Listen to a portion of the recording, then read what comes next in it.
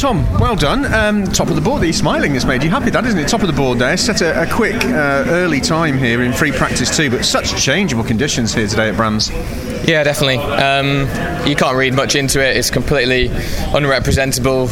The changing conditions, our strategy was to do a longer run to start off with, when I think a lot of other drivers in the top teams were scrubbing tyres. We did all of that in FP1, so we had good tyres and a clear track with no rain, so put in a good time and learned a lot from it, but yeah, it means nothing for qualifying. Conditions so different to Media Day, which was the first time you got to really take the car out and put your foot down. I mean, it's a huge learning curve with this car still, isn't it? Yeah, for the whole team.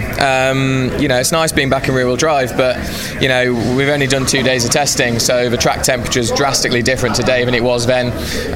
So we're finding out a lot of new elements to the car and trying to make it work. So there's a lot of learning. All three drivers are learning a lot, and the team's doing a great job. So the faster we learn, the better we'll do, and that's the aim for this weekend.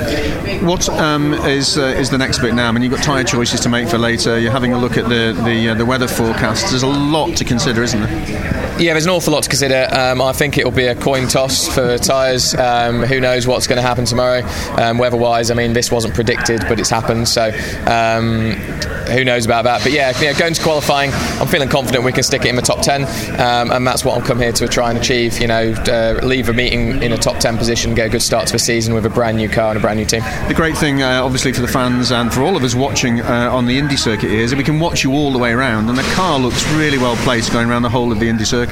Yeah, it feels amazing. The guys at WSR and BMW have done an absolutely stunning job building what is probably the best race car I've ever driven. I think the other two drivers will back me up on that. So, we're feeling confident, but only having 2 days testing going into this weekend, we're not setting our sights too high. We just want to build across the year and learn as much as possible, as fast as possible.